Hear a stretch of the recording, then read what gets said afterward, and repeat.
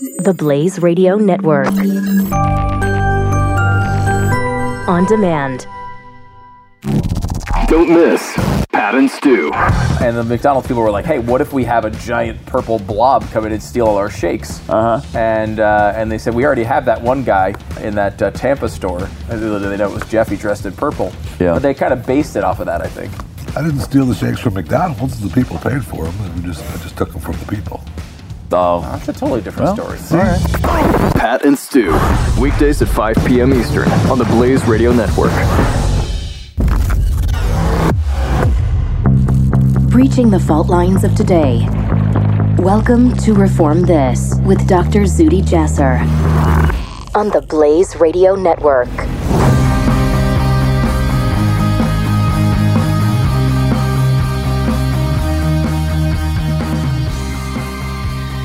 This is Dr. Zuhdi Jasser. Welcome back to another episode this week of Reform This on the Blaze Radio Network. It is always an honor, privilege. I'm humbled to be with you, and thank you for listening. If this is your first time, I hope you hear a voice here of rationality, of pragmatism, of patriotism. An American Muslim who holds no punches, who is not an apologist, and realizes that we, as Muslims, as those blessed with living in the land of freedom, living in the lap of liberty, have a unique responsibility to engage, to lead reform, to use these blessings we have to correct the deviations of many within our faith, and especially of the political movement of Islamism.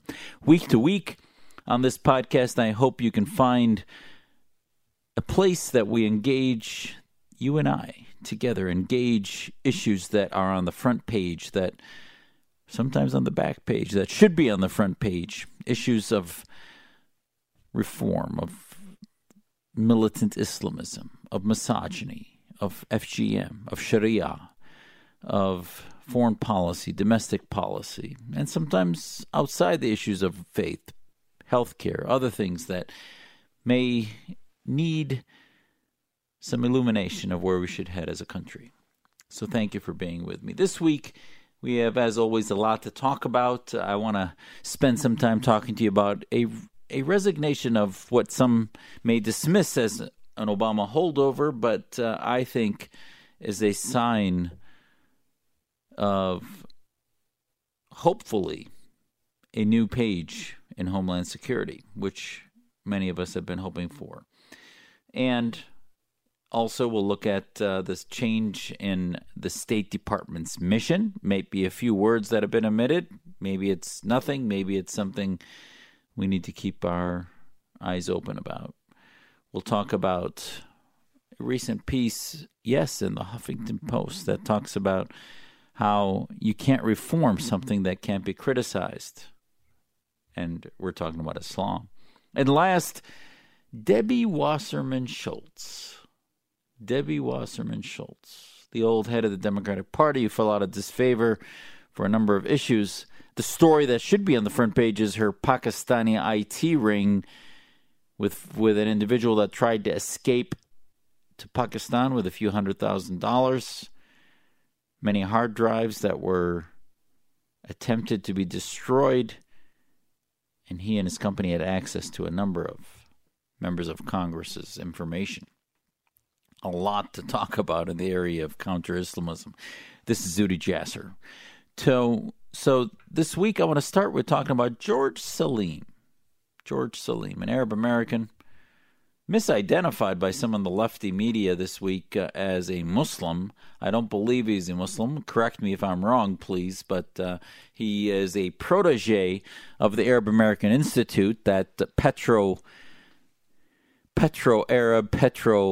Islamist sympathizing organization run by Jim Zolby, one of the premier tools and instruments of the Organization of Islamic Cooperation. Good old Jim Zolby. If you ever want to get an apologist, he might say a few things behind the scenes that might sound American, that might sound anti-Islamist, and at the end of the day, every interaction I've seen with him publicly has been one of defending the status quo, one of talking about change slowly over decades into next generations, which puts you to sleep. Well, anyway, one of the byproducts of his intern program and at the Arab American Institute was George Salim. George Salim was a key Homeland Security official who basically the Atlantic dubbed as the leader of the violent extremism, countering violent extremism, or CVE program. And needless to say, before I tell you what the Atlantic said, the Atlantic is part of an institution that has heavy funding with Petro-Islamist apologists from Saudi Arabia, Qatar, and other places. So take this with a major, major grain of salt, if you will.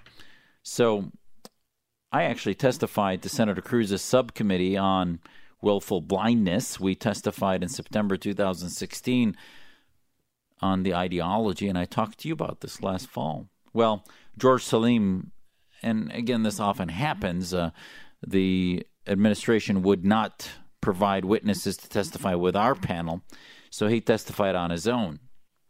And again, provided apologetics about what they're finding, what they're fighting, the ideology, etc., but would not nail down exactly how they identify partners or non-partners. Well, now he tenders his resignation just this week, claiming that there were clearly political appointees in this administration, the Trump administration, who didn't see the value of community partnerships with American Muslims. Salim told The Atlantic. Peter Beinart, a far-lefty apologist for Islamist groups. And Beinart called this the clearest sign that the government of cooperation with Muslim communities, look at the gall, Muslim communities, which has proved crucial to preventing terrorist attacks, is breaking down.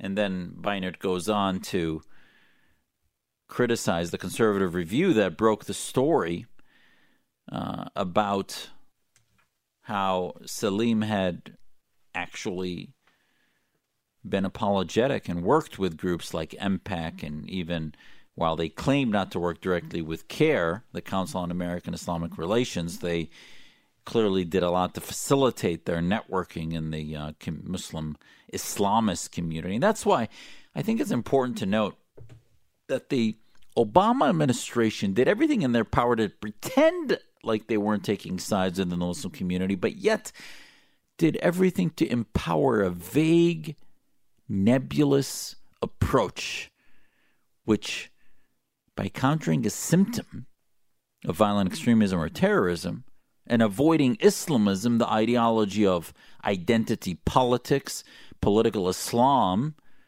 and the Islamist legacy groups such as MPAC and CARE and Muslim American Society, they basically worked with both the arsonists and the firefighters.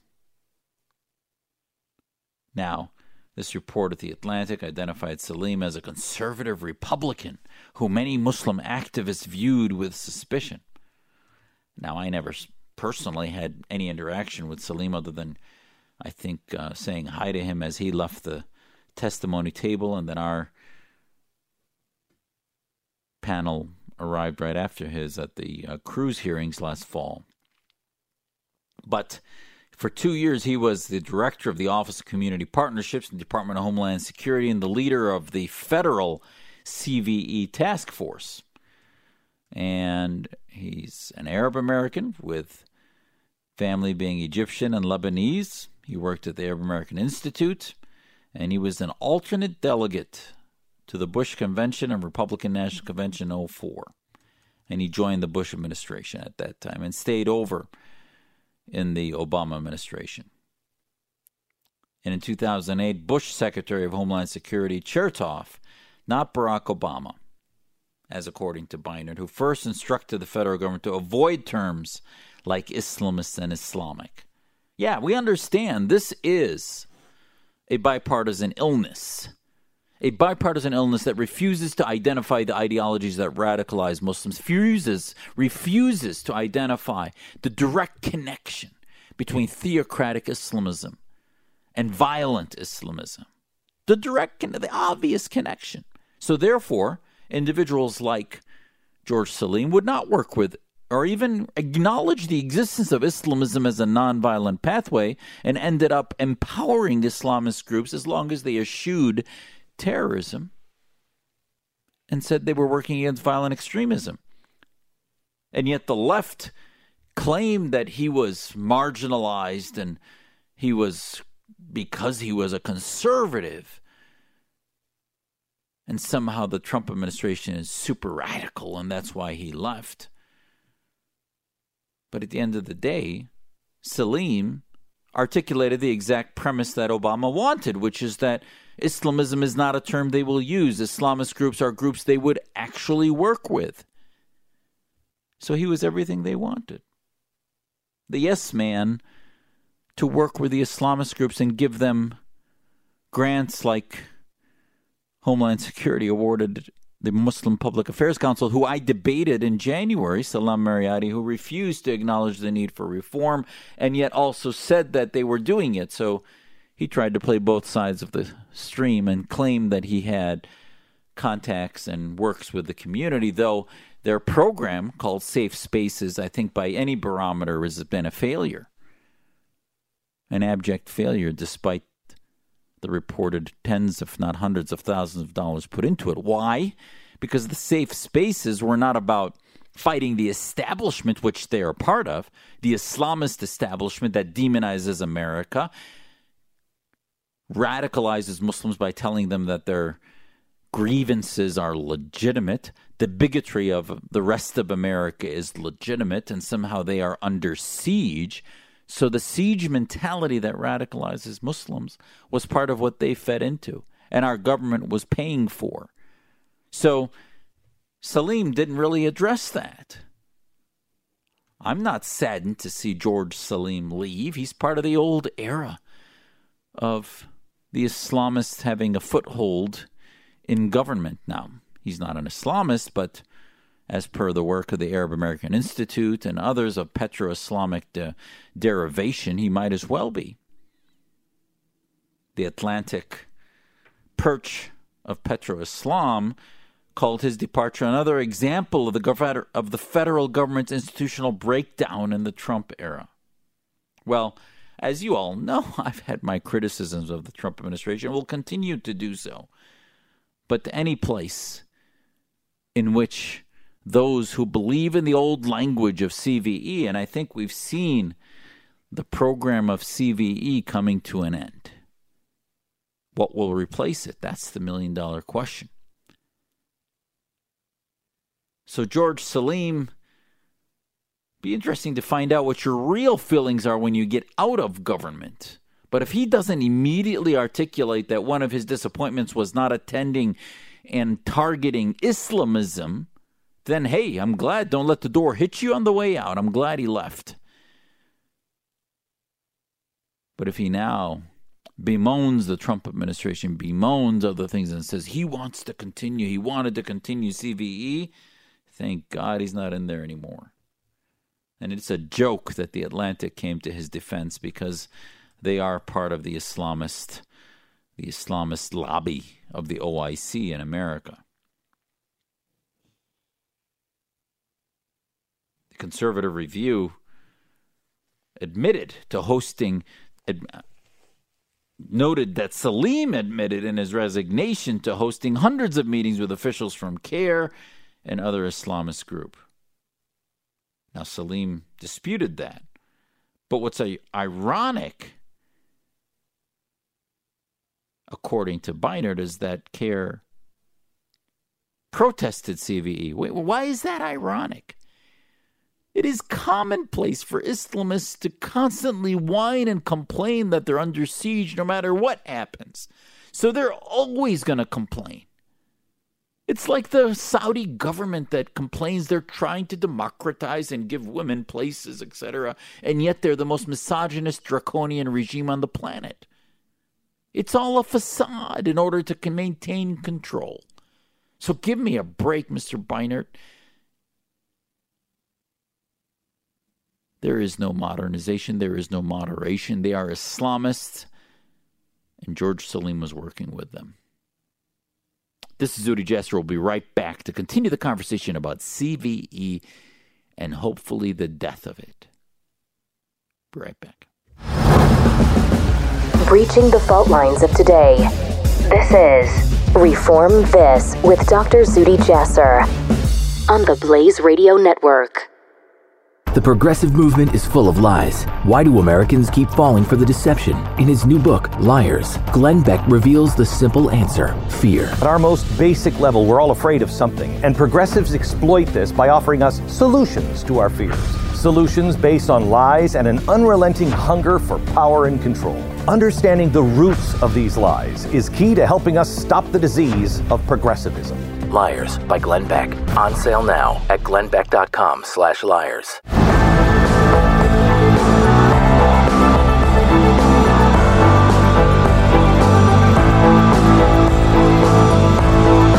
You're listening to Reform This with Dr. Zudi Jasser, the Blaze Radio Network.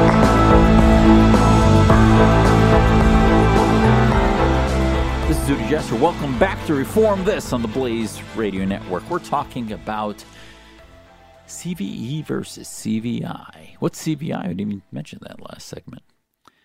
You know, the end of the era of CVE is no loss. No loss at all. It has been an obstacle.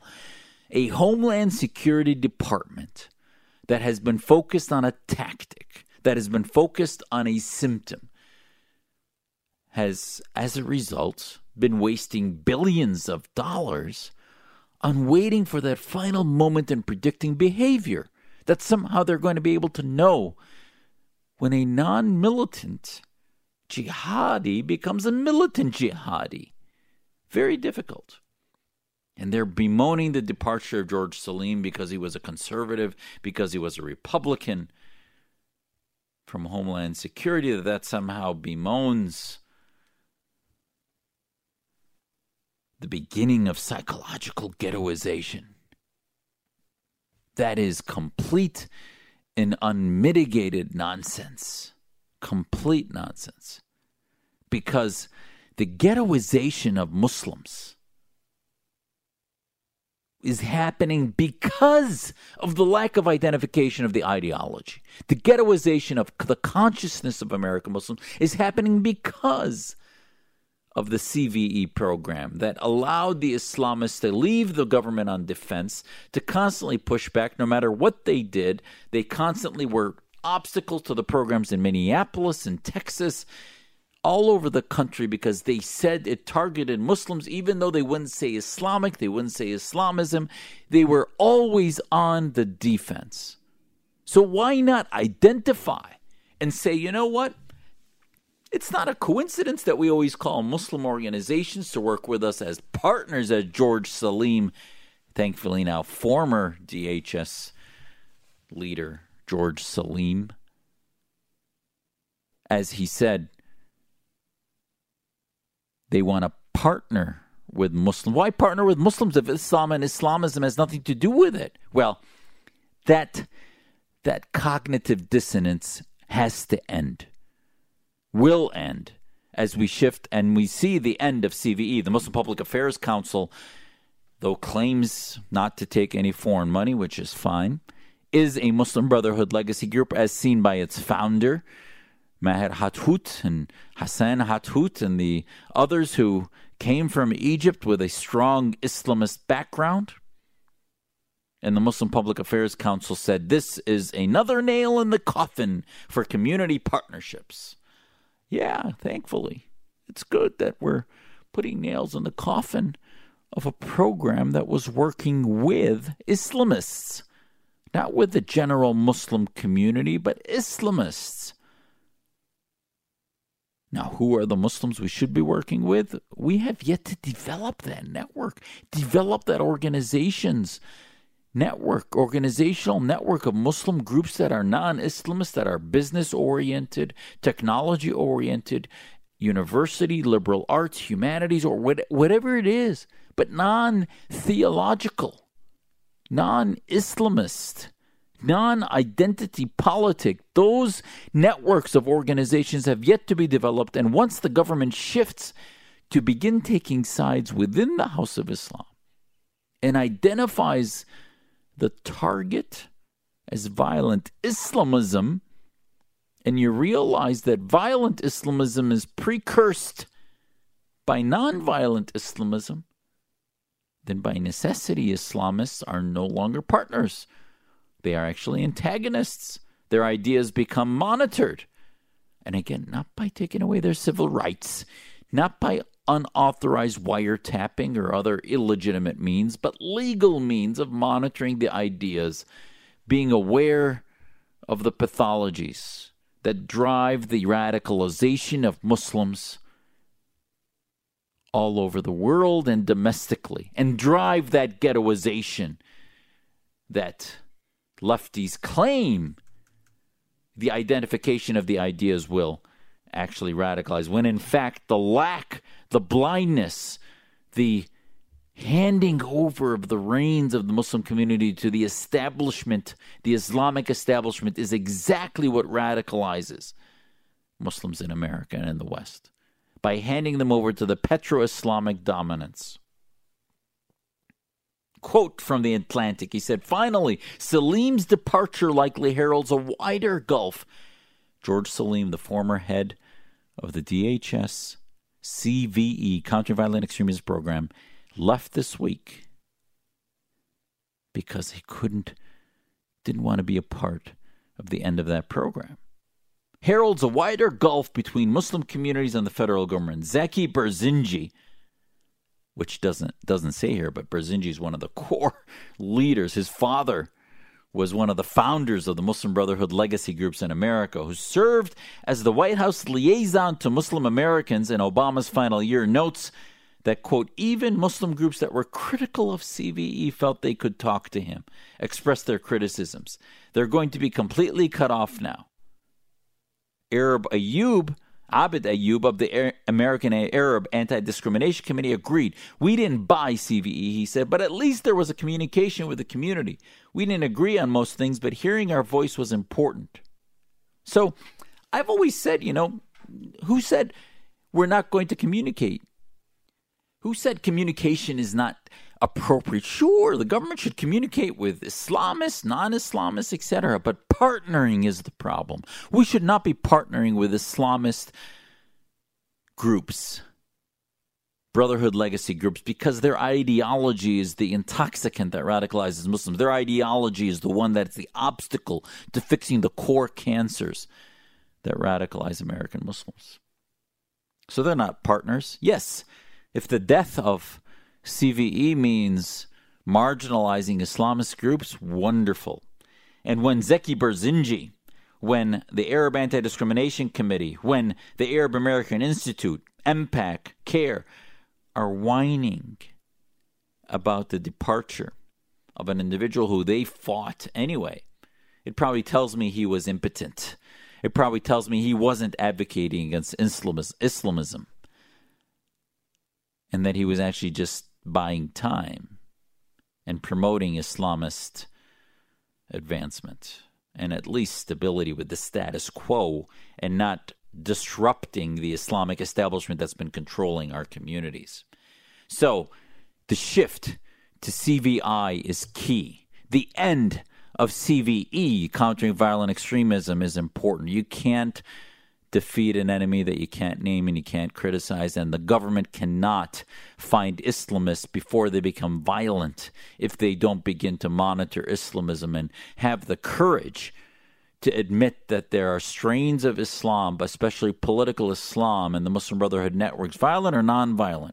When you have an organization that has swords as its logo and its motto is that dying by the way of jihad is our dream for Allah, I don't care how nonviolent they claim to be, they are not partners in keeping our country safe.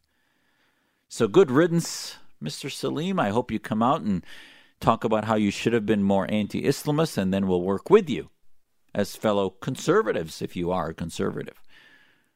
But if you come out and bemoan the Trump administration, which I've been critical of too, but if you bemoan it because of its CVE ending, then you're missing what we in the free world should be doing to defeat radical Islamism, which is identifying and targeting the ideology and ending this nonsense, this whack-a-mole program of countering violent extremism. Thank God it's going to end. But what is it going to be replaced with? We have yet to know. Hopefully, the new Secretary of Homeland Security, as Kelly now has gone on to be Chief of Staff of the White House, will have the strength and the wherewithal to identify in the appointments that he works with and in the groups that he engages as true partners, the reformists in our Muslim reform movement, as we begin to hone the ideological war against not only violent Islamism, but to marginalize and make less appealing the messaging of Islamists domestically and abroad. This is Zuhdi Jasser on Reform This, and we'll be right back. You're listening to Reform This with Dr. Zuhdi Jasser, the Blaze Radio Network.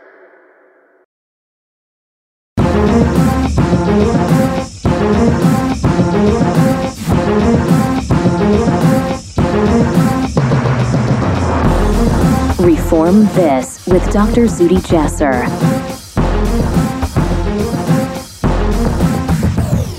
This is Dr. Zuhdi Jasser. Welcome back to Reform This on the Blaze Radio Network. Week to week, I bring you those stories that few dive into, and especially Muslims dedicated to reform, American Muslim patriots, folks you've been waiting to hear for, who you are hungry and thirsty to hear for.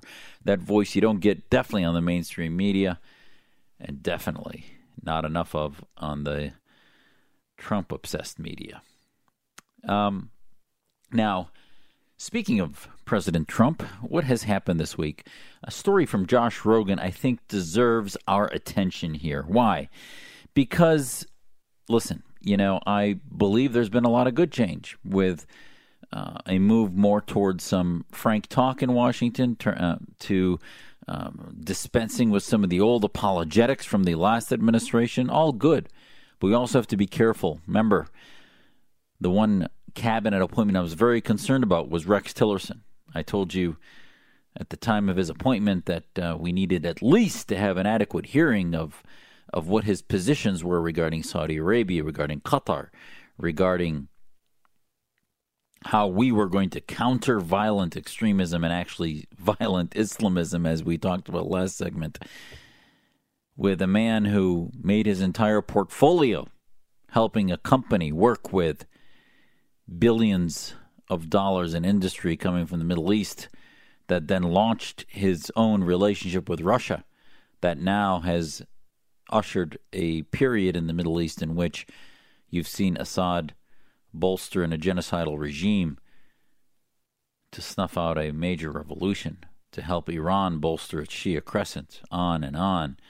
And Tillerson, while some of his answers clearly were clear that, at least to me, that he is an American patriot, I am concerned about what his position is on what the role of America is in the world. Now, listen, we've had this argument, and I know there's a healthy debate in the conservative community, in the Republican Party, if you will, and also on the left in the Democratic Party about what is the role of America in the world.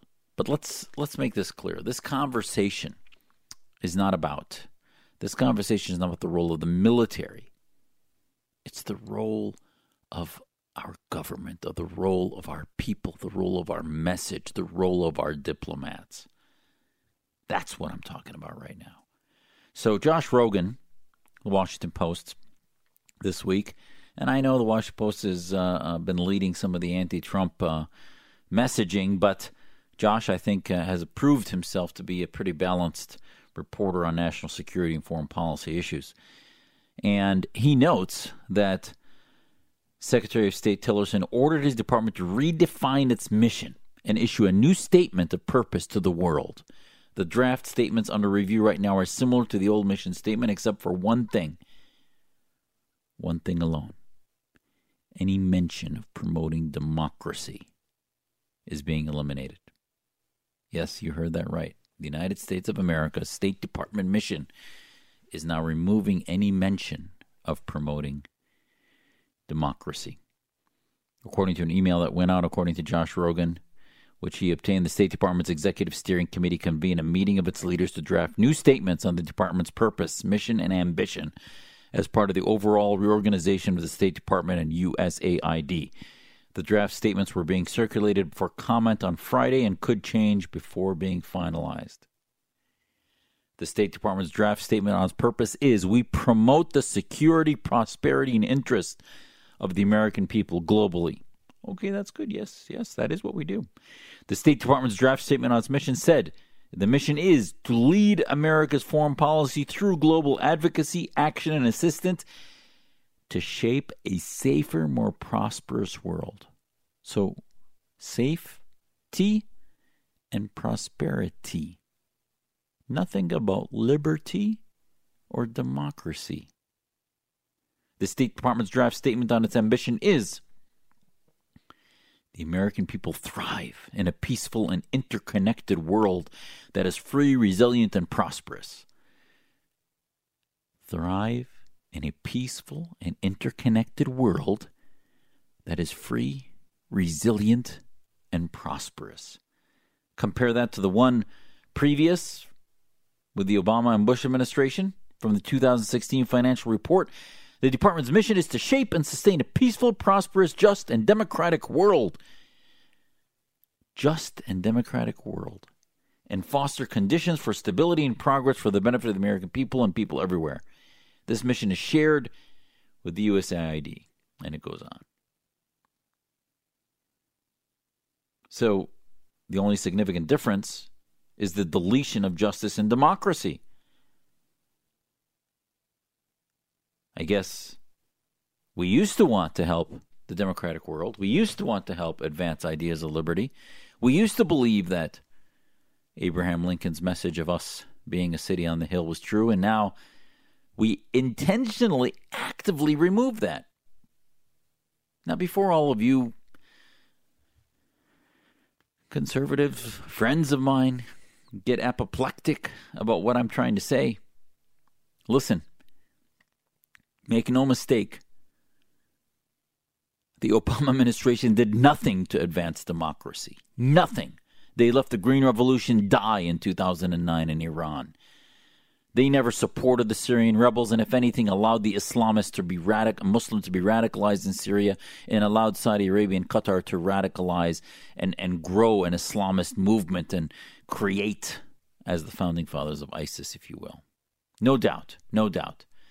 We ignored free thinkers in Saudi Arabia. We ignored free thinkers in China, in Russia, all across the planet. No doubt. But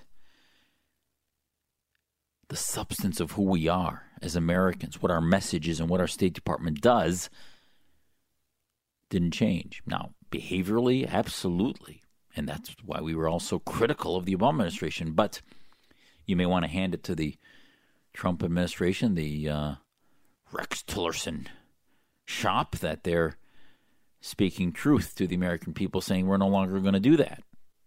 And listen, if we were having a conversation about the role of the DOD globally, what is the role of the men and women in our armed services? Is it to promote democracy?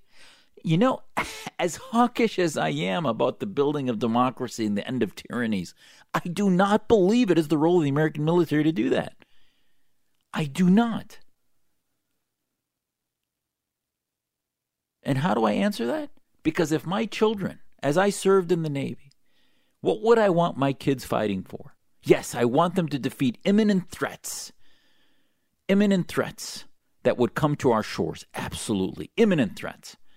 But if they're not imminent threats, nation building, all this other nonsense, people need to do on their own. Countries need to do on their own. People need to strap up their bootstraps, defeat their own tyrants, have revolutions, and build societies. Now, having said that, it's not the role of the DOD, but the State Department.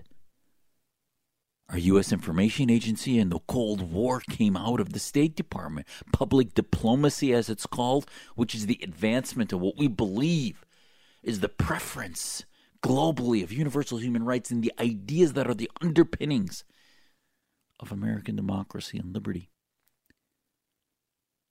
And regardless of what, and this is what I tweeted out a few days ago, regardless of what the State Department says on its mission, buried on some walls in various embassies, regardless of what it says, America will still be the beacon and the leading ambassador for freedom and liberty abroad. Regardless of who's in the White House, regardless of what's happening, Obama tried to nail into the coffin America's role globally, especially in the advocacy of freedom and liberty, and we still were the beacon of what people wanted to come to, what they sought in the Arab awakening as they tried to shed themselves of the tyrants, which often they failed. They saw American freedom as that freedom that exemplified what they were trying to come close to. Yes, they failed and will keep trying over and over. But I think it's important for you and I to talk about this because as things begin, they will end. If Tillerson's mission and his State Department is going to be filled with people that think it's right to remove the words from the verbiage of the statements of the State Department of what we stand for, will tyrants take us seriously? The acts of removing the words themselves will be looked upon globally as green lights for tyrants. We couldn't get Obama to mention Raif Badawi's name, and we're hoping that maybe now things would change with the Trump administration. Will President Trump mention all the prisoners of conscience that the Saudi regime oppresses and tortures and kills in the name of counterterrorism, but actually in the name of Wahhabism and the suppression of free thinking and critical thinking?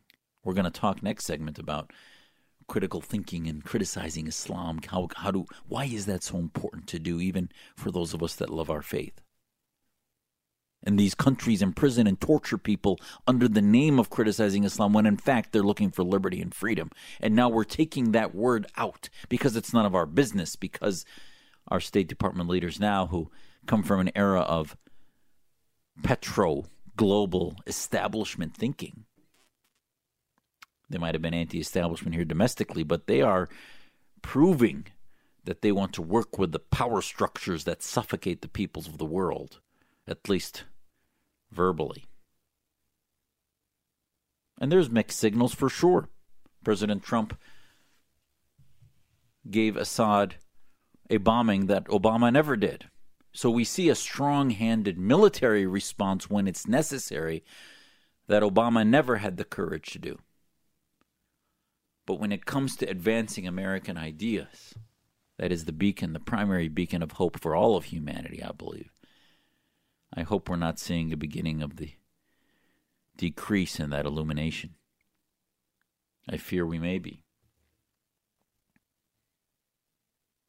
When I sat on the U.S. Commission on Religious Freedom, we felt that religious freedom, especially as religious freedom went, so did the rest of society. If it flourished, the rest of societies advanced. If it decreased, they fell into tyranny and a security state, Sharia state.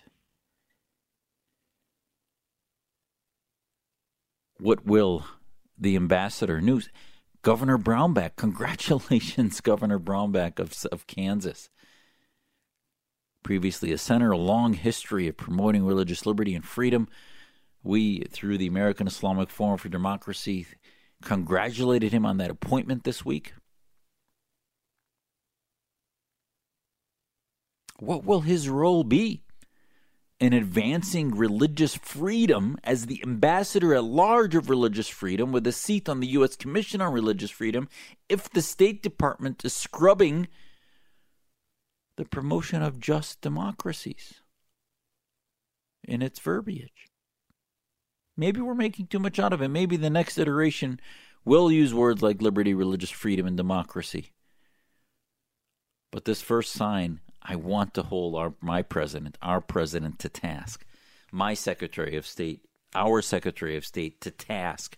We will not tolerate the minimization of American priorities of the advancement of universal human rights. This is Zuhdi Jasser on Reform This.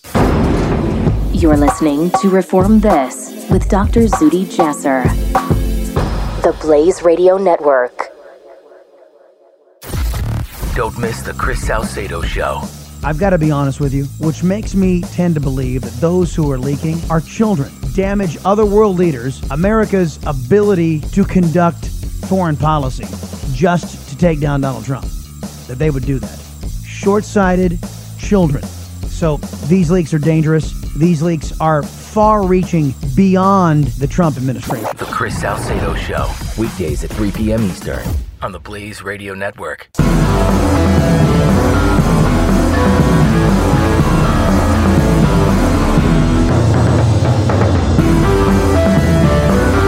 Blaze Radio Network on demand. Reform This with Dr. Zuhdi Jasser. This is Zuhdi Jasser on Reform This. Welcome back to our last segment this week. It is always just a pleasure to spend some time with you and talk to you and share with you some of what's on the top of my mind, issues that I read about that I think would be helpful to engage with you on, and you can then take to your friends, to your family, to your contacts as what I think should be at the top of conversation. One of the things that we've talked about repeatedly on this program is, how do you instigate, how do you begin reform? What are the seeds that can change stagnation, the status quo, the establishment, to disruption, to change, to reform? How do we do that? How do we change disruption? How do we change from status quo, stagnation, to reformation and disruption against the establishment? It's going to take a lot. The beginning point, I think, a piece highlighted this week, and believe it or not, in the Huffington Post, was, if we can't criticize Islam, we can't reform it. If we can't criticize Islam, we can't reform it. And, the piece was fantastic. I think it brought out some good points. I may not agree with all of it, but Qasem El-Ghazali, a IHEIU representative at the UN Human Rights Council, talked about the fact that it's, quote, become crystal clear that Islam needs an enlightenment. However, initiating that enlightenment process is a near impossible task. So what can be done? First, it's important to agree on some basic concepts. It's not Islamophobic for someone to criticize everyday conservative Islam and Islamism in particular. On the contrary, criticism is a prerequisite for any lasting reformation within Islam. We know from history the Enlightenment did not happen overnight. It's not as if Europe woke up and jumped into the Reformation and formed pluralistic secular society overnight. So the issue is, and I think he raises a good point, is that the key to beginning is Muslims accepting that we will repeatedly criticize Islam. Now, it might not be our Islam at our homes or the versions that we choose to interpret, but the defense and the protection of ex-Muslims, non-Muslims, former Muslims, anyone, Muslims who choose to reject things that we may consider majority to be heresy, is the way to protect and love the faith. I think it's in the way of the Prophet Muhammad, when he was confronted with pagans and others who rejected the existence of one God, who rejected his message as somehow mythical or contrived or fake or whatever you want to call it. His honor, his integrity, his humility before all those who criticized and demeaned his belief is what made him Muslim, what made him honorable, what made him Islamic, I believe. And then ultimately, we now in the 21st century is what makes us free. Freedom and liberty were not concepts at the tip of the tongue. Hurriya was not a word that was that prevalent in the 7th century. Anywhere in the world, let alone in Peninsular Arabia, in the Najd. But now today, the question is not, yes, as we've said many times, I will admit, if you talk about non-violent Islamism, the concept of an Islamic state and an Islamic political party with a Sharia state, the Prophet Muhammad was an Islamist. But if the Prophet were alive today, I believe he would wholly reject Islamism, as he would reject many of the aspects of Salafism. Maybe not private Salafism in our own personal pietistic practice of religion, of faith, of fasting and practice, of ibadat, as we say in Arabic, or worship. But I think public Salafism of laws and other aspects that were 7th century interpretations, Salaf meaning the friends of the Prophet, Salaf meaning trying to recreate what the Prophet did at that time. I think today he would say enough with that. Modernize political science. Modernize. The most free, the most humane, universally humane society is a secular one. Not that one that is against religion. Not freedom from religion, but freedom of religion. That celebrates religious practice or no practice. And that begins with the ability to criticize wholly, partially, whatever percent you want, the faith itself. You cannot reform a faith that you can't criticize. The prisons, the walls, the cells, the torture chambers of tyrants across the planet, from Turkey to Saudi Arabia to Pakistan, are filled with human beings, Muslim and non-Muslim alike, who chose to criticize the version of Islam of the government, who chose to criticize the president of a regime that equated criticism of that regime with criticism of Islam, who chose to make blasphemy into sedition laws because you have an Islamic state, who chose to make leaving Islam apostasy into treason because you have an Islamic state. So the only way to endorse criticism of Islam as a right is to end the Islamic State, and is to talk about the rights of human beings being equal before God, before society, no matter what their faith, or even if they have no faith. But I think also the atheists, the secular humanists, others that may not see the value in religion also need to understand, as we people of faith understand, the importance of individual agency. So if we as individual agents recognize and believe that rights come from God, that doesn't make us less human just because we believe in God, for those who are atheists and may not understand that belief. As long as they understand that when I served in the Navy, I would defend their right to free speech and die for that right, regardless of whether they believe in God or not, then that makes us equal. We may disagree on God, we may disagree on Islam or Christianity, whatever it may be, but we are equal before the law. And for me, I believe we're equal under God. But as a Muslim, I never want to be a part of a society that talks about equality under Islam. Because once you believe those rights come from Islam and not from God, and from a cleric's or scholars or ulama interpretation of Islam, then you're handing the keys to interpretation of law to the government, to the theocrat, to the scholars, and thus to a theocratic state, a Sharia state. You can't reform a faith that you can't criticize. So please, if you're Muslim out there and you believe in the necessity of reform, thicken your skin and know that it's the fringes of those who are most, some may call offensive. I don't get offended. I believe that protecting the rights of those who want to offend is the way we protect all of our rights, because it's the most offensive that raise the ire of those who want to take away their rights. The non-offensive criticism of Islam is looked upon as normal. But the offensive ones that we need to protect the most, because they test the limits of what we mean by freedom. Do we mean what we say and say what we mean when we talk about free speech and the rights of all to criticize? I want to leave you with one story today. What the heck is going on in Debbie Wasserman Schultz's office? For months, the story broke last year about the Pakistani ring. These 4 guys that were doing IT work that had members of Congress information of offices from the head of the DNC, including her congressional office staff, that had been tasked with IT work, networking in Congress, and apparently had been shifting material to possibly our enemies. The investigation now is underway. No media is covering it.